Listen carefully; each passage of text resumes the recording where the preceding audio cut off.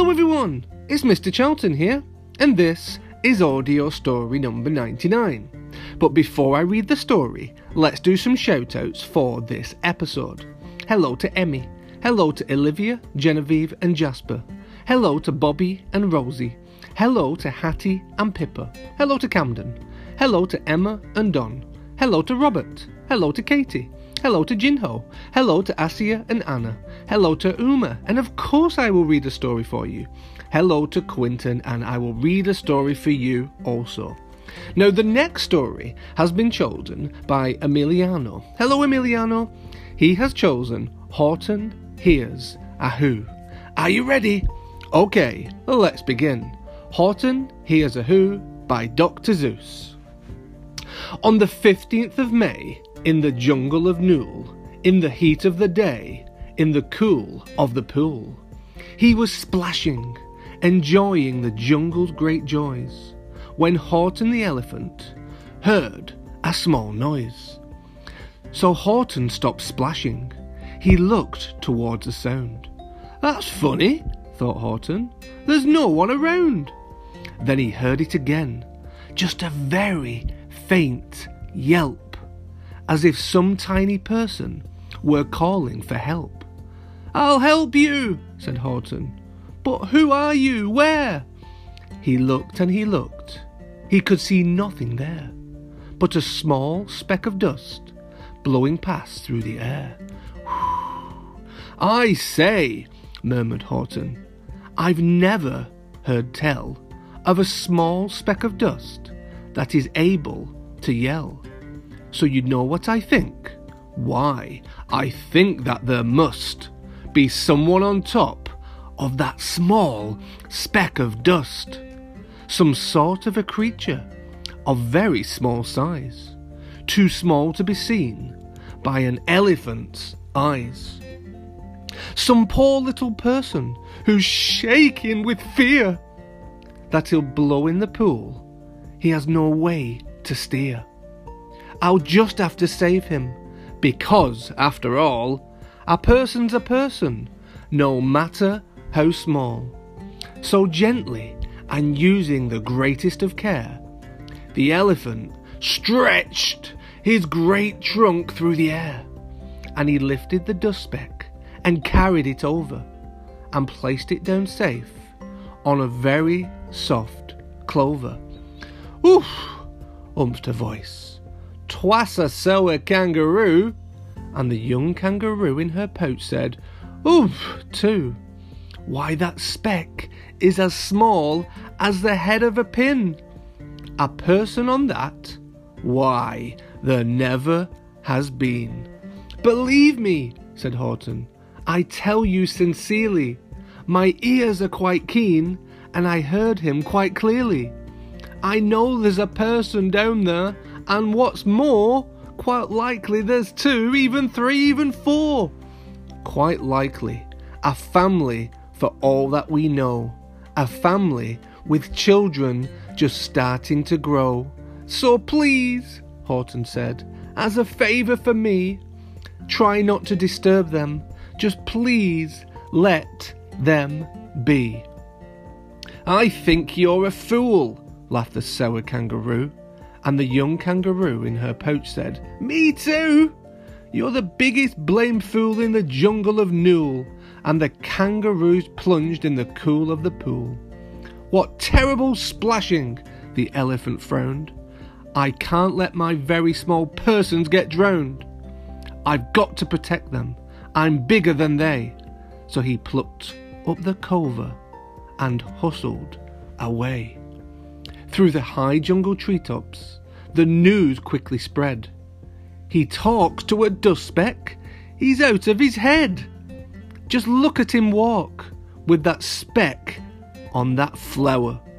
And Horton walked, worrying, almost an hour. "Should I put this speck down?" Horton thought with alarm. "If I do, these small persons may come to great harm.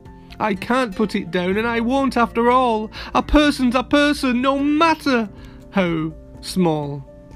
Then Horton stopped walking. The speck voice was talking. The voice was so faint, He could just barely hear it. "Speak up, please," said Horton. He put his ear near it. "My friend," came the voice, "you're a very fine friend.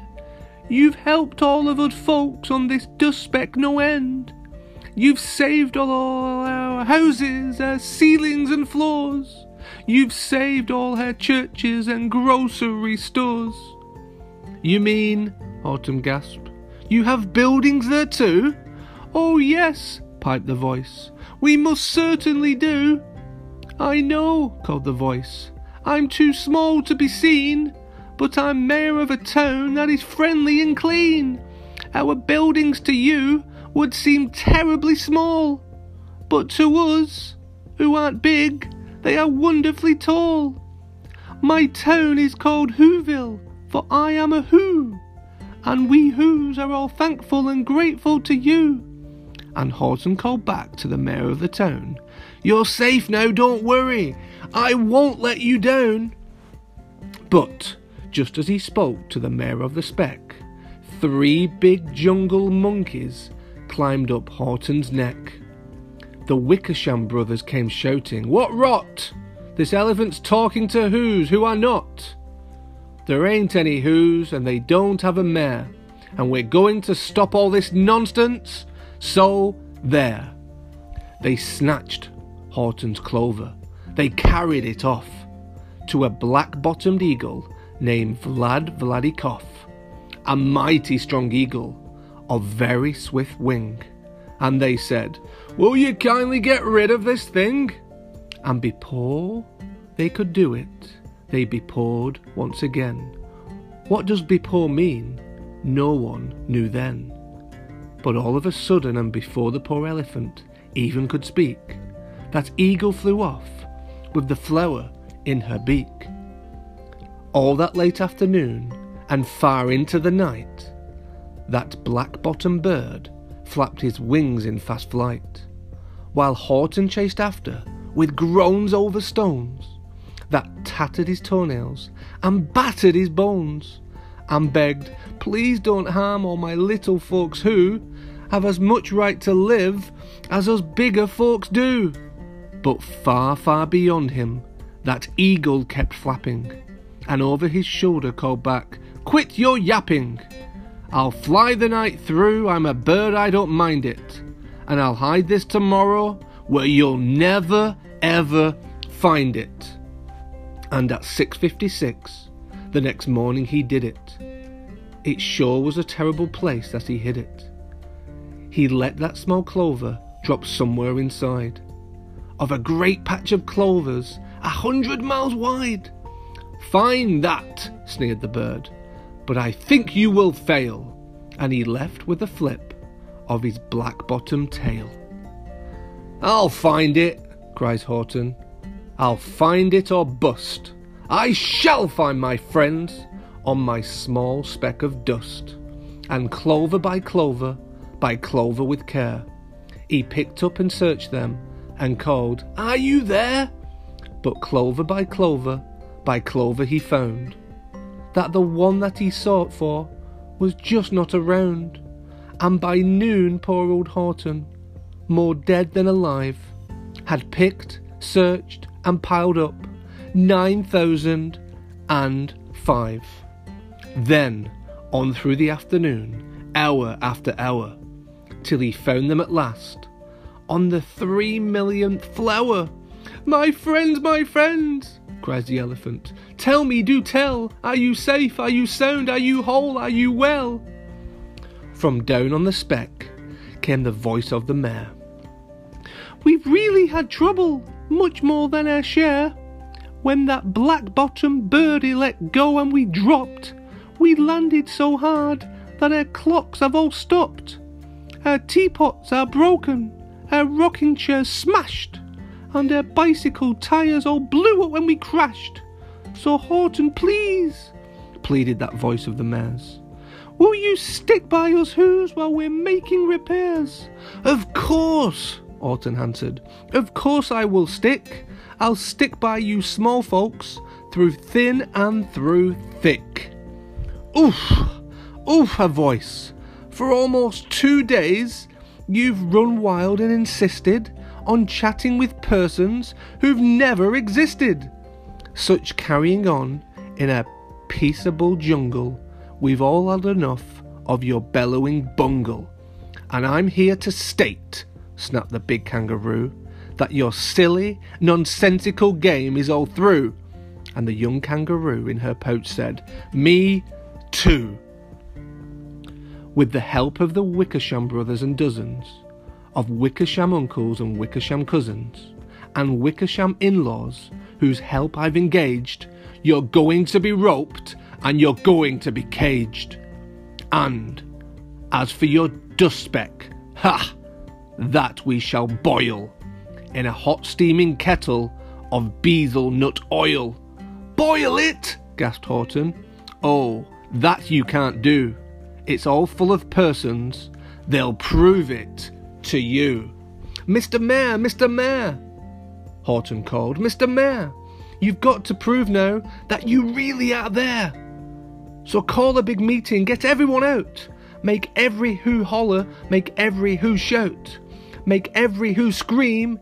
If you don't, every who is going to end up in a bezel nut stew." And down on the dust speck, the scared little mare quick called a big meeting in Whoville Town Square. And his people cried loudly. They cried out in fear, "We are here, we are here, we are here, we are here." The elephant smiled. That was clear as a bell. "You kangaroos surely heard that very well." "All I heard," snapped the big kangaroo, "was the breeze and the faint sound of wind through the far distant trees. I heard no small voices, and you didn't either." And the young kangaroo in her pouch said, "Me neither." "Grab him!" they shouted, "and cage the big dope. Lasso his stomach with 10 miles of rope. Tie the knots tight so he'll never shake loose. Then dunk that dumb speck in the bezel nut juice." Horton fought back with great vigour and vim, but the Wickersham gang was too many for him. They beat him, they mauled him, they started to haul. They hauled him into a cage, but he managed to call to the mayor, "Don't give up, I believe in you all. A person's a person, no matter how small. And you very small persons will not have to die if you make yourself heard. So come on now and try." The mayor grabbed a tom-tom, he started to smack it. And all over Whoville, they whooped up a racket. They rattled tin kettles, they beat on brass pans, on garbage pail tops and old cranberry cans. They blew on bazookas and blasted great toots, on clarinets, umpers and boompers and flutes. Great gusts of loud racket rang high through the air. They rattled and shook the whole sky, and the mayor called up through the howling, mad hullabaloo, "Hey Horton, how's this? Is there sound coming through?" And Horton called back, "I can hear you just fine, but the kangaroo ears aren't as strong, quite as mine. They don't hear a thing, and you sure all your boys, are they all doing their best? Are they all making noise? Are you sure every who down in Hoodville is working? Quick, look through your town. Is there anyone shirking?" Through the town rushed the mayor, from the east to the west. But everyone seemed to be doing his best. Everyone seemed to be yapping or yipping. Everyone seemed to be beeping or bipping. But it wasn't enough. All this ruckus and roar. He had to find someone to make him make more. He raced through each building. He searched floor to floor. And just as he felt he was getting nowhere, and almost about to give up in despair, he suddenly burst a door, and that mayor discovered one shirker quite hidden away. In the Fairfax apartment 12J, a very small shirker named Jojo was standing, just standing, and bouncing a yo-yo, not making a sound, not a yip, not a chirp. And the mayor rushed inside, and he grabbed the young twerp, and he climbed with the lad up the Eiffelberg Tower. "This," cried the mayor, "is your town's darkest hour, the time for all who have blood that is red, to come to the aid of their country," he said. "We've got to make noises in greater amounts, so open your mouth, lad, for every voice counts." Thus he spoke as he climbed. When they got to the top, the lad cleared his throat, and he shouted out, "Yop!" And that yop, that one small extra yop, put it over, finally at last, from that speck on that clover. The voices were heard. They rang out clear and clean, and the elephant smiled. "Do you see what I mean?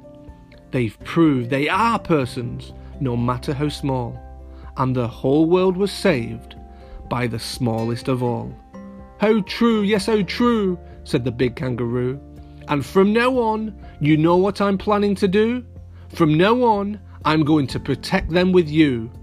And the young kangaroo in her pouch said, "Me too!" From sun in the summer, from rain when it's fallish, I'm going to protect them, no matter how smallish. The end. Boys and girls, this was a much longer story than normal, but I hope you enjoyed it, and I can't wait for tomorrow for Mr. Men Monday! I wish you a wonderful day. Bye, bye, bye!